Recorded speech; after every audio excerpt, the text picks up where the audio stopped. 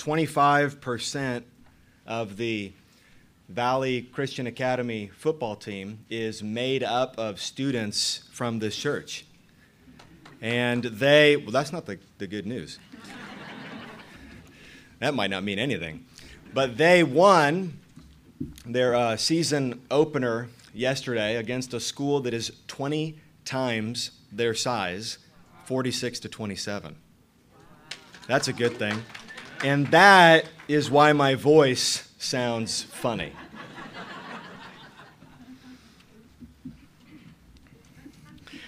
The book of Zechariah, it is the longest of all the 12 minor prophets, and we began studying this prophet's message last week.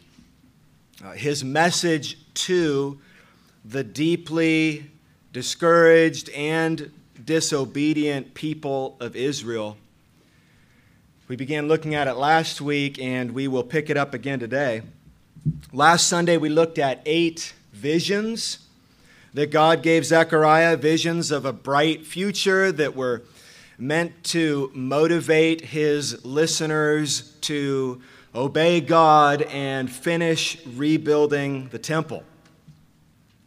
His main point for those Jews, his central message was and is, be encouraged. The all-powerful God is with you, working for your good. And that brings us this morning to chapters 7 and 8, which are 2 sermons with a central message consistent with the rest of the book. Be encouraged.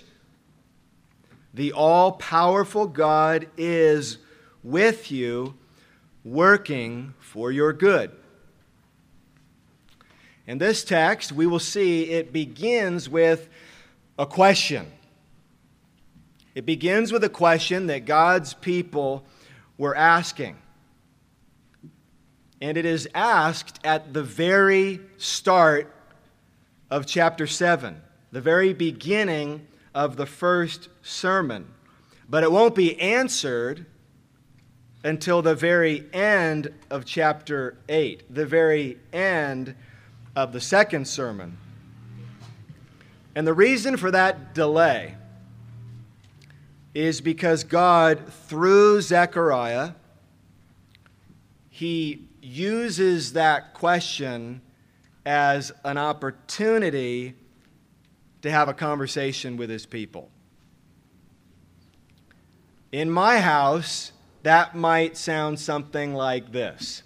Dad, can I borrow the car?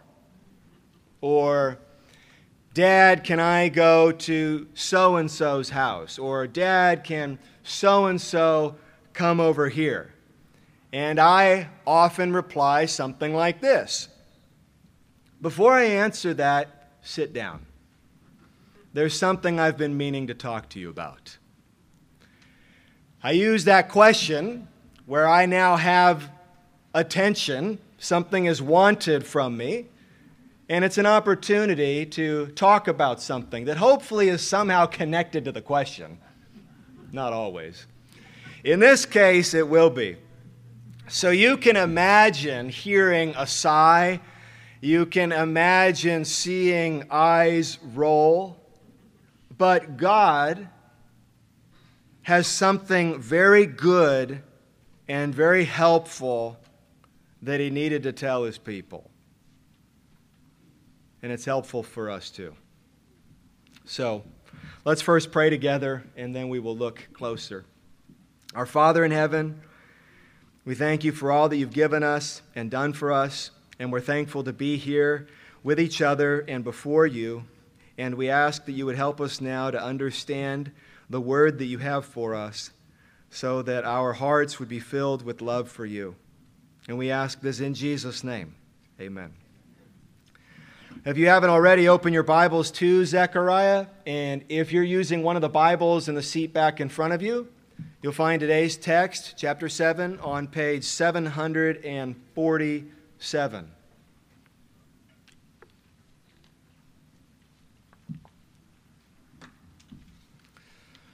2 sermons. And Zechariah's first sermon, his first message, begins in chapter 7, verse 1. It's going to go through the end of the chapter, verse 14. Let's get started in verse 1.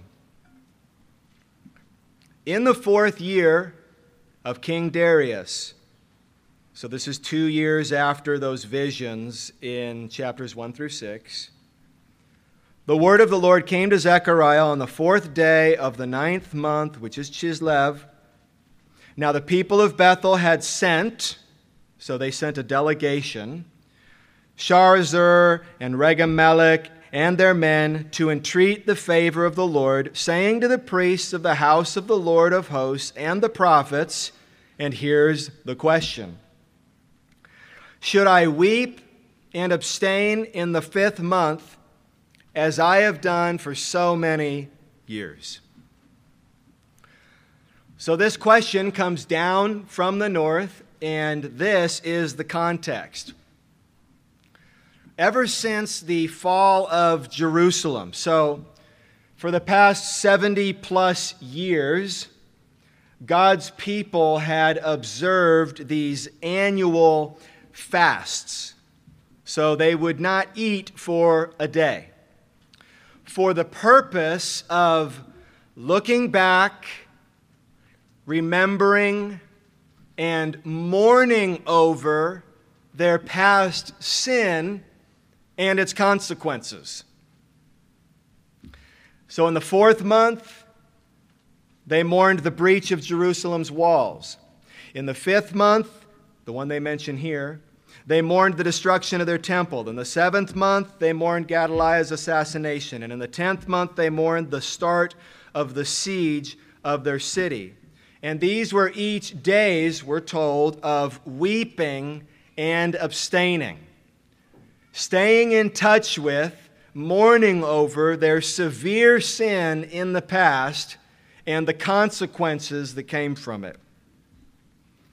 And so these fasts, they were a way for the Jews to remind themselves that their sin had been great and God's discipline had been just. Think of it like this. It was a way to keep them from shaking their fist at God. It had been a really hard 70 years. But that's because their sin had been so great, and God's discipline, as painful as it was just. Well, they're back home now. They're out of exile. They're rebuilding their temple. It looks like God's discipline is over. So, do we still need? That's their question. So, do we still need to observe this fast that mourns the destruction of the temple? Your discipline's over. We're rebuilding the temple. That is a reasonable question. I'm sure I would have asked the same question. But, as I said before, the question won't be answered until the very end of the 2nd sermon. In the meantime, we got 2 chapters in between. In the meantime, since these questioners brought up these fasts, God has some things that He'd like to say. Look at verse 4 of chapter 7. Then the word of the Lord of the hosts came to me. Say to all the people of the land and the priests, when you fasted and mourned in the 5th month and in the 7th for these 70 years, was it for me that you fasted? And when you eat and when you drink, do you not eat for yourselves and drink for yourselves? Pause. We know this. They knew this. We have all been created by God for God. We are not here for ourselves. We are not even here primarily for one another. First and foremost, we are here for God. So everything we do is to be for Him. 1 Corinthians 10:31 sounds like it took cues from this very verse. Whether you eat or drink, whatever you do, do it all for the glory of God. So God asks him, speaking of these fasts, did you do that for me or for you? Verse 7. Were not these the words that the Lord proclaimed by the former prophets when Jerusalem was inhabited and prosperous, with her cities around her, and the south and the lowland were inhabited? So before God answers their question, he has some questions. Speaking of these fasts that you bring up, when they abstained from food and when they wept, did they actually mean it? Were they sincere? Are they truly sorry? Are they truly sorrowful over losing God's favor? Are they really sorrowful over their sin, or are they sorrowful over its consequences? There is a difference. Paul points it out in 2 Corinthians 7, a difference between godly sorrow and worldly sorrow. Everyone feels sorrow. Or godly grief and worldly grief. Here's the difference. Godly sorrow is godly. It happens in the heart of someone who loves God and loves others. It regrets offending God.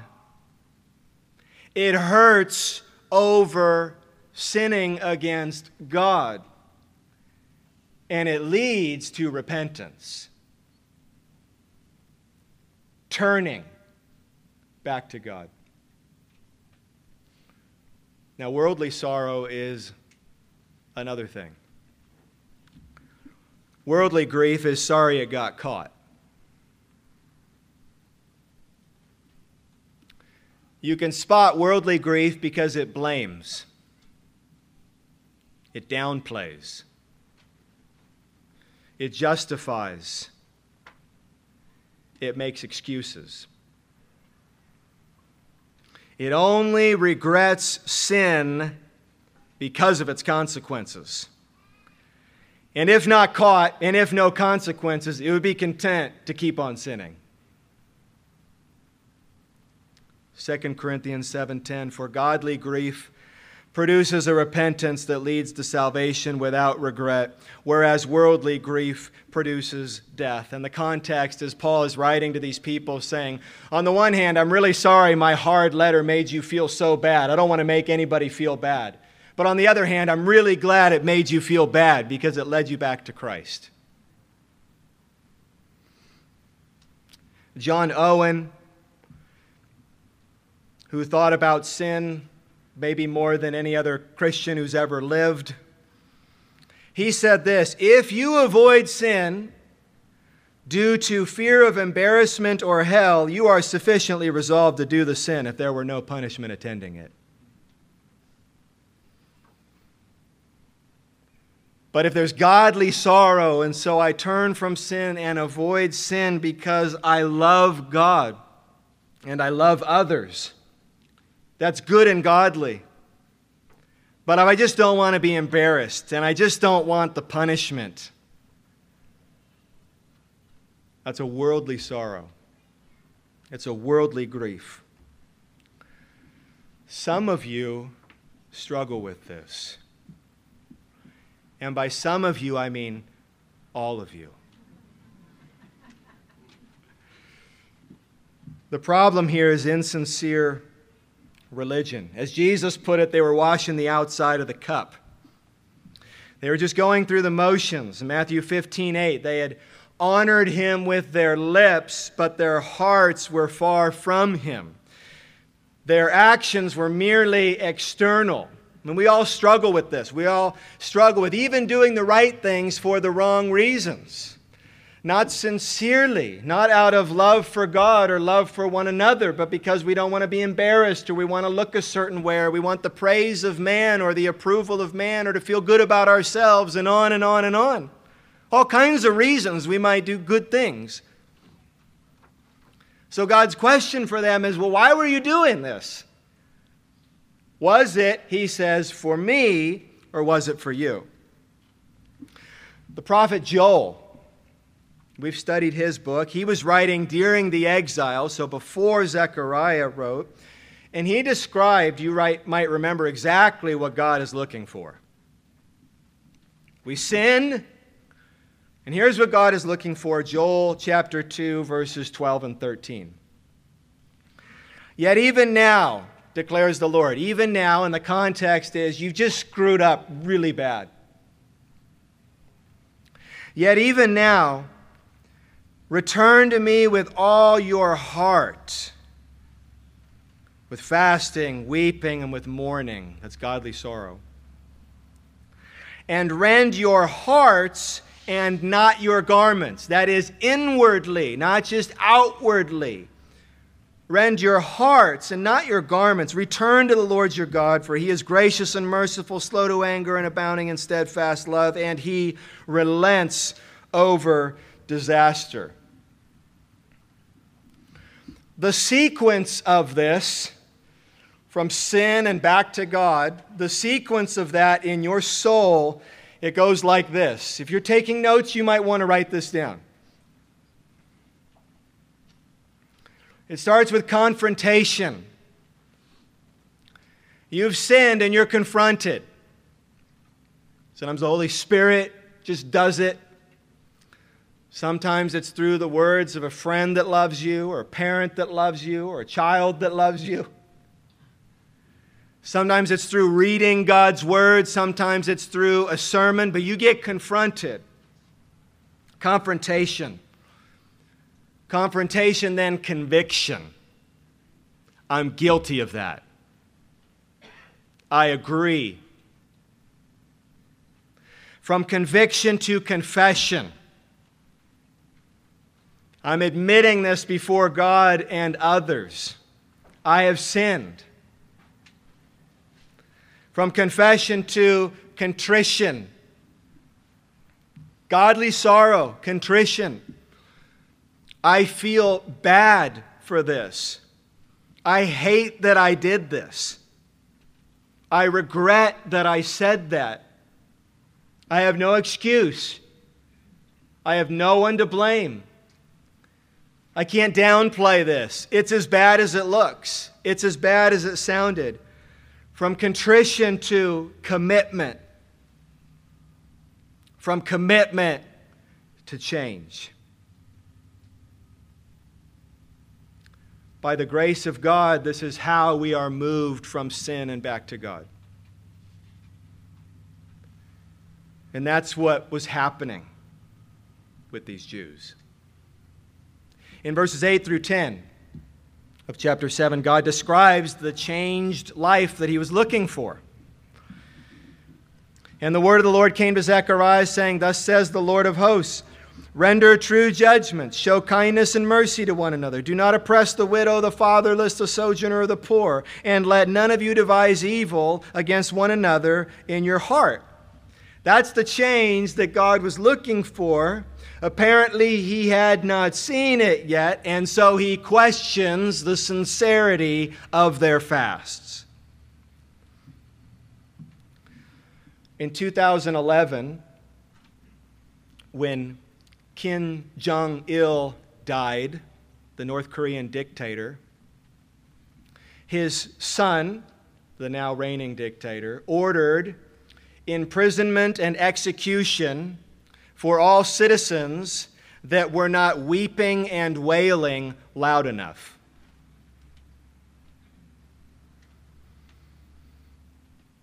God says, I've seen you abstain from food.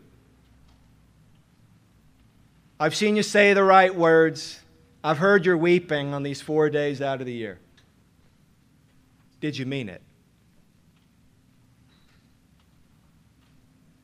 Was that an overflow of your heart? In the closing verses of this first sermon, God reminds the people that this problem, insincere religion, was the sin that got them in this mess in the first place. Verse 11, but they, that is former generations, refused to pay attention, turned a stubborn shoulder, and stopped their ears that they may not hear. They made their hearts diamond hard. You hear that? This is an inward problem. Things may have looked all right on the outside. They're mourning at these fasts, but their hearts, they made them diamond hard, lest they should hear the law and the words that the Lord of hosts had sent by his Spirit through the former prophets. So see, it's just outward religion. There's a lot of that still today. It was just outward religion. And so what did God do in those former days? Verse 12, therefore great anger came from the Lord of hosts. As I called and they would not hear, so they called and I would not hear. And I scattered them with a whirlwind among all the nations that had not known.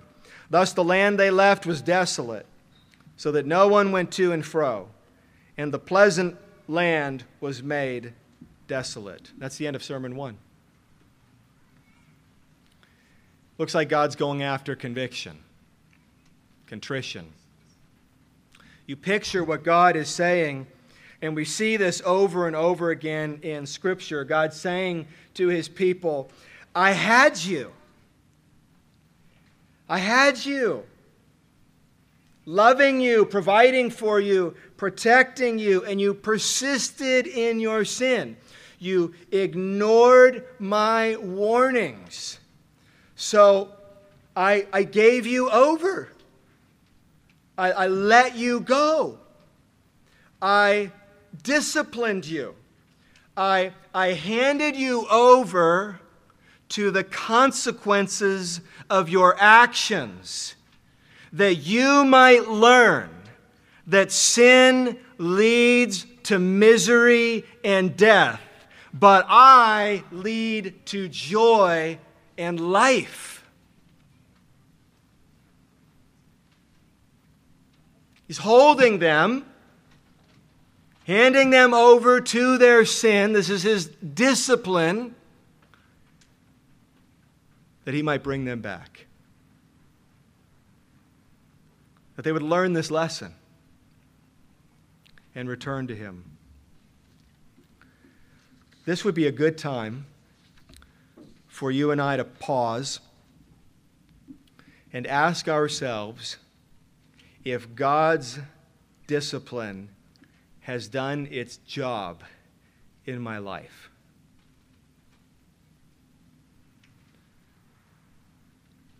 Has God's discipline done its job in my life? Christian, God introduces pain into your life for your good.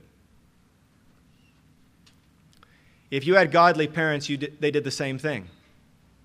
If you are a godly parent, you do the same thing.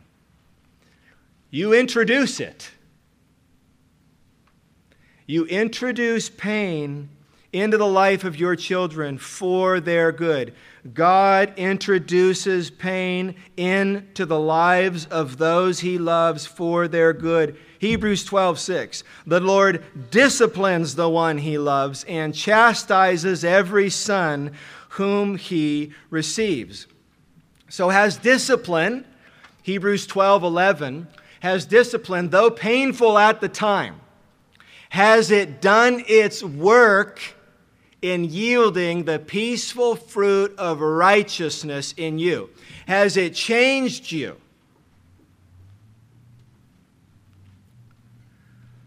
If not, you have two choices. Number one, buckle up.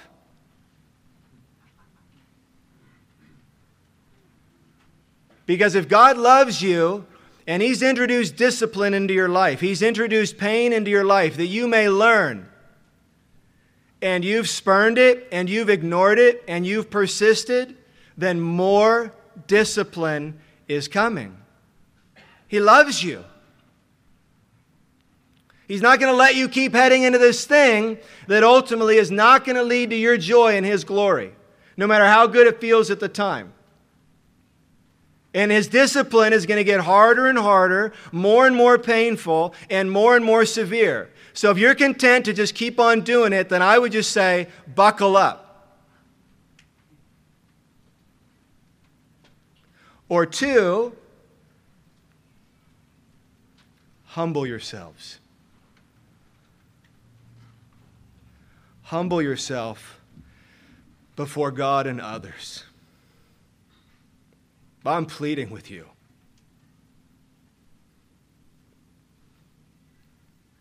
Humble yourself before God and others, sincerely and sorrowfully confess your sin. Proverbs 28:13, he who conceals his sin will not prosper. God will not be mocked, and He loves you too much. So sincerely and sorrowfully confess your sin to God and to others. Yes, we are to confess our sins to one another, and not just the sin against the person we've sinned against. Christians, we need to be people who are open and transparent about our sin with each other. This is not just between you and God. This is between you and Christ and His body. And that is for your good. Well, then what? Conviction, contrition, confession. Well, that's what the second sermon is about. These Jews, they needed to see this ugly and dark and destructive sin, and then they needed to look to God and see their gracious and merciful Father. And so now, in the second sermon, let's look at chapter 8. That's what Zechariah does. He turns their attention from dark, destructive, ugly sin and to their gracious and merciful God. That's what we need to do. Constantly, right? It's look in and look up. It's look in and look up.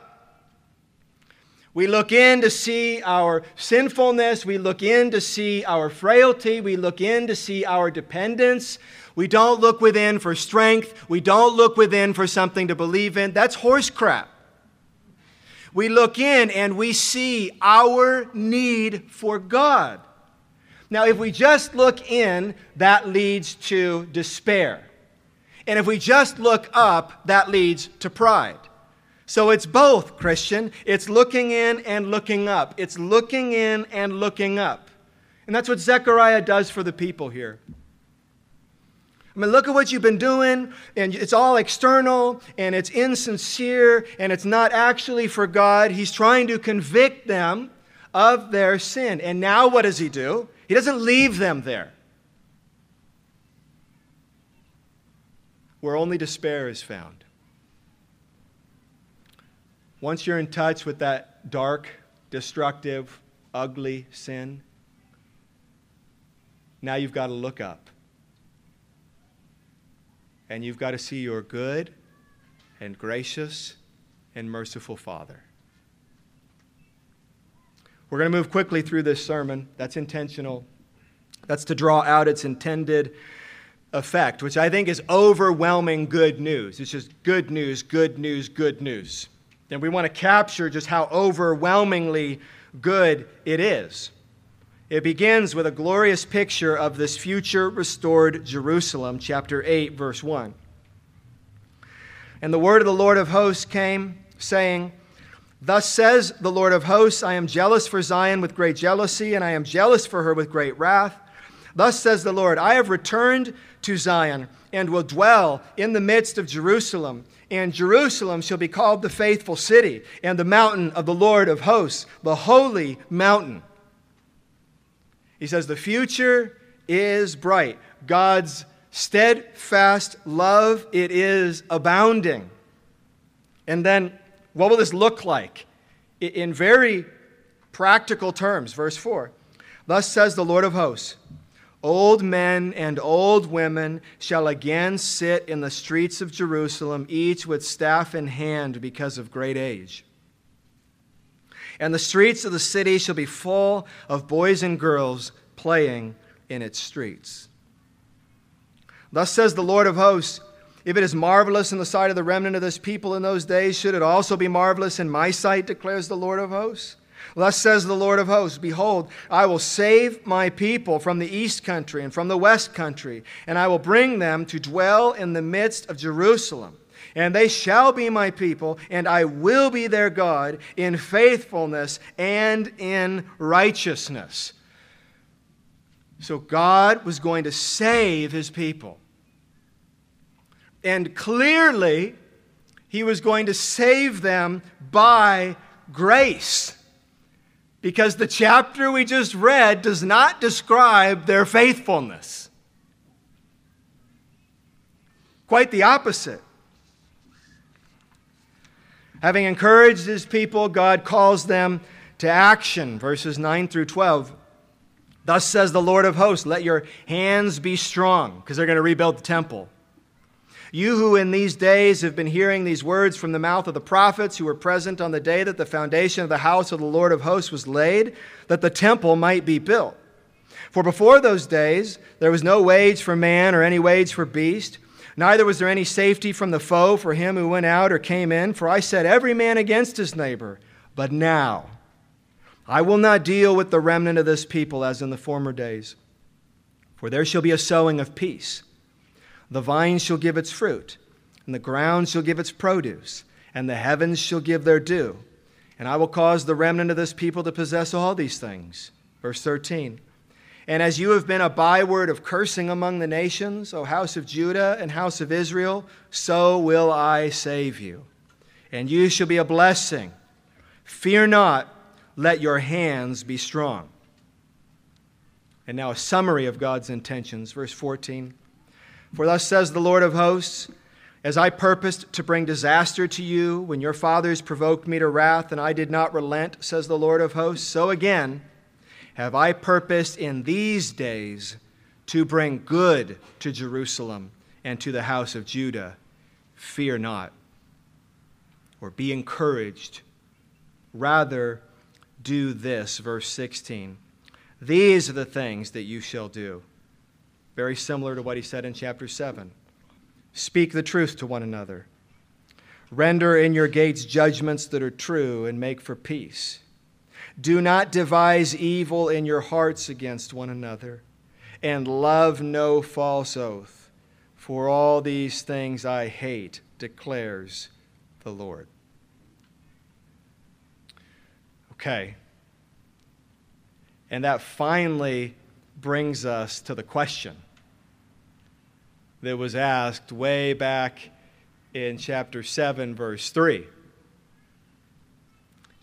Should I, and they were asking on behalf of the people, should we weep and abstain in the 5th month, as I have done for so many years?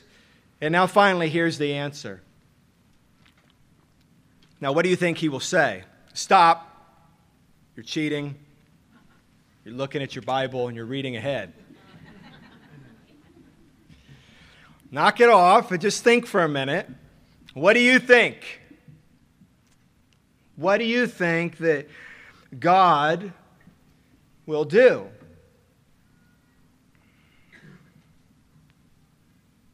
Verse 18. And the word of the Lord of hosts came to me, saying, Thus says the Lord of hosts, the fast of the 4th month, and the fast of the 5th, and the fast of the 7th, and the fast of the 10th. Now hold on. They only asked about one of those, which is probably pretty smart. And you ask for one off, you get that, you come back, you ask for 2. You work your way up to all 4 of these fasts, because they're a drag. They only asked, do you remember that? They only asked about the fast that was on the 5th month. But God lumps all of them together. And he says about all of these fasts shall be to the house of Judah seasons of joy and gladness and cheerful feasts.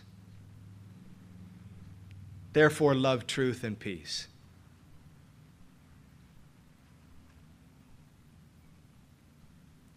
So what is the answer? No more fasting.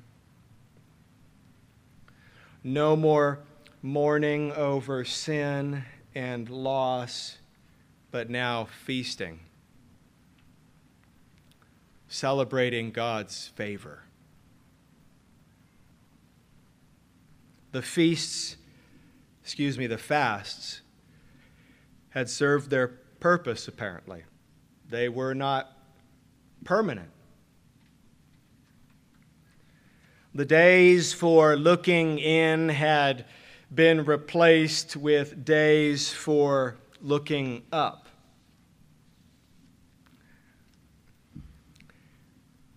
So here was my struggle with this part of the text. I was happy for the Jews. I am. I'm happy for the Jews. I'm sure those were 4 really difficult days. I don't really have anything to even compare to it. Maybe Good Friday a little bit, just personally. Maybe Good Friday a bit. Maybe a season of Lent, sort of. Where I'm more introspective and I'm really trying to take a hard look at my sin. But they had these 4 days that were just devoted to abstaining from any kind of pleasure, and it was a day for weeping and crying and mourning over their sin. And God said, you know what? Now all those days are Christmas. I love Christmas. That's what I think of. Just in 4 of them.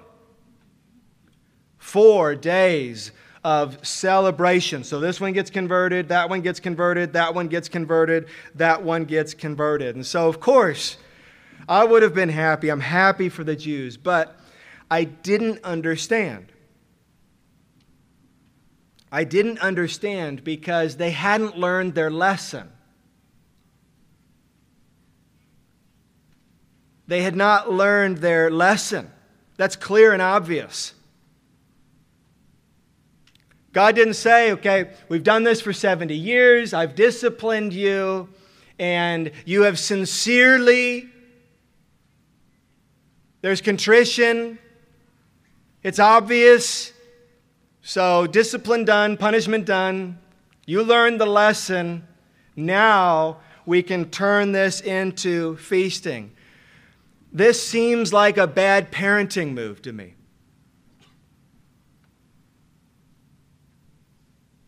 Shouldn't God have kept the pressure on? Kept the weight of that discipline until they repented. But there is no evidence that they had yet.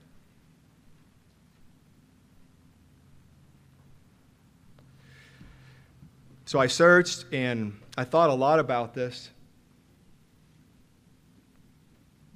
I could not find a specific answer. But as I thought about it, this much became clear. And I can't argue with this.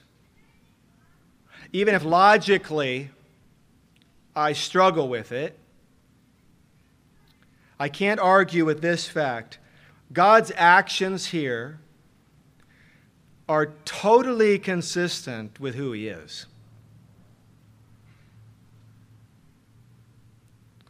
Let me explain that in 2 sentences. A negative and a positive. First, a negative. The overarching theme of the character of God in Scripture. Right? So you read the Bible, And God's character, it is complex. He's God. But there are overarching themes about God's character in His self-revelation. Like things He repeats over and over and over again. And so that may not be all that God is. Of course, it's not all that God is. But there are these powerful, like overarching themes of who God is. And if you read the Bible, it tells this story. So here's the negative. The overarching theme of the character of God in Scripture is not this. God is aloof and unforgiving, quick to anger and abounding in indifference. It is not His cold shoulder that leads to repentance.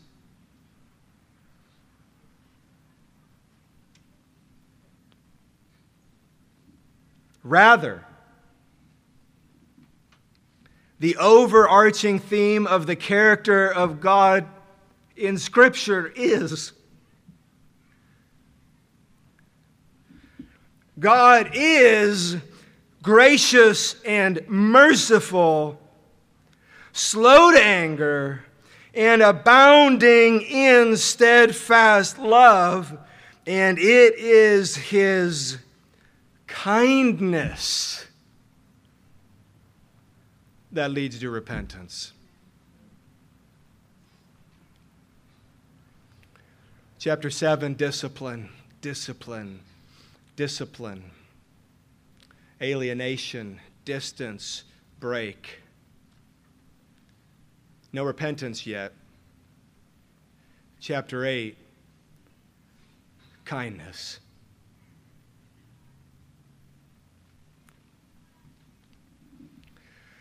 Oh God, the implications.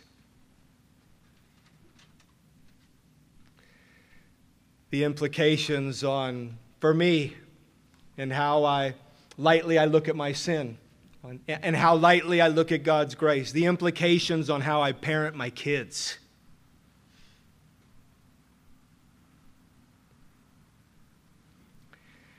And not only was God going to do good to the Jews, but the entire world. Here's the end of the sermon. Verse 20, thus says the Lord of hosts, people shall yet come, even the inhabitants of many cities. The inhabitants of one city shall go to another, saying, let us go at once to entreat the favor of the Lord and to seek the Lord of hosts. I myself am going. Many peoples and strong nations shall come to seek the Lord of hosts in Jerusalem and to entreat the favor of the Lord. Thus says the Lord of hosts, in those days 10 men from the nations of every tongue shall take hold of the robe of a Jew, saying, let us go with you, for we have heard that God is with you. What is he saying? God's blessing would extend beyond Jerusalem and to all peoples of the earth, just like God told Abraham it would in Genesis 12. And if you are here and you are a Christian today, you are a living fulfillment of that promise right there.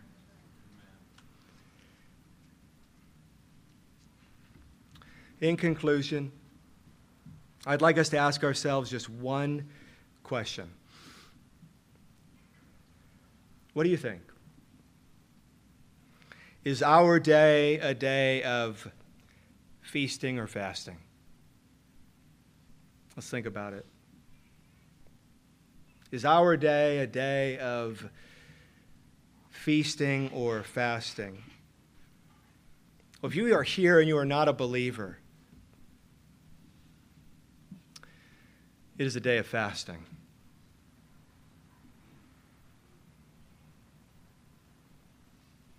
If you are not a Christian, that means that you have not heard and believed the gospel. This good news that though you are a sinner who has sinned horribly against a perfect God and you are deserving eternal alienation from Him, you have not done what He has created you to do, and that is to love Him with all your heart and worship Him with everything you have. But that though you are a sinner, the gospel is the good news that Christ came. And He lived and suffered and died in the place of sinners like you, so that you, upon believing this gospel and putting your faith and trust in him, could be saved and reconciled to God. If you're here and you're not a believer, you haven't heard that before, or you have and you do not believe this, then despite what it looks like, you've got nothing good going for you right now. Nothing at all. If circumstantially life is good, it is just a road that is well dressed, looking good, with a destination in hell. So it is a day of fasting, a day of looking in and facing your sin, a day of weeping and mourning. And you must turn to God.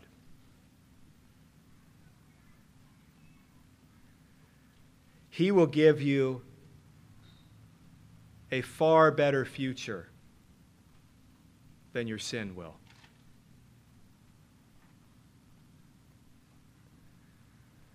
I hope most of you are believers. And you could probably come down with a couple answers to that question, and I wouldn't have a problem with them. But I think it is a day for both. It's a day for fasting and for feasting. 2 Corinthians 6, we are a people who are always sorrowful and at the same time always rejoicing. It is a day for looking in, and it's a day for looking up. The feast is yet to come.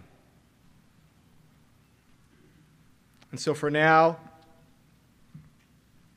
we look in, we repent, and we look up. I mentioned earlier this pathway of repentance. You might remember it.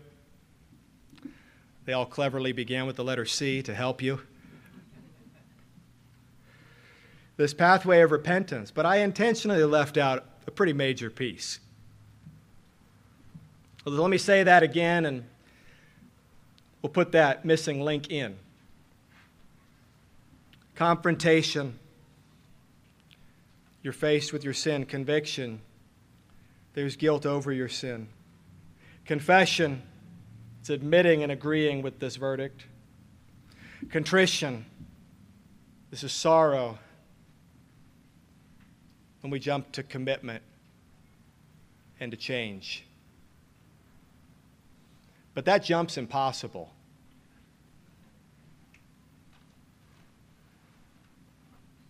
Here's contrition, now what? Christ. You must look to Christ. Commit yourself to him. Again. And again. And again.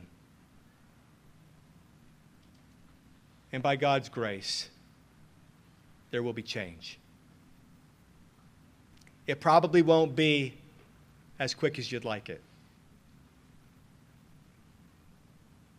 Sometimes it'll be incremental.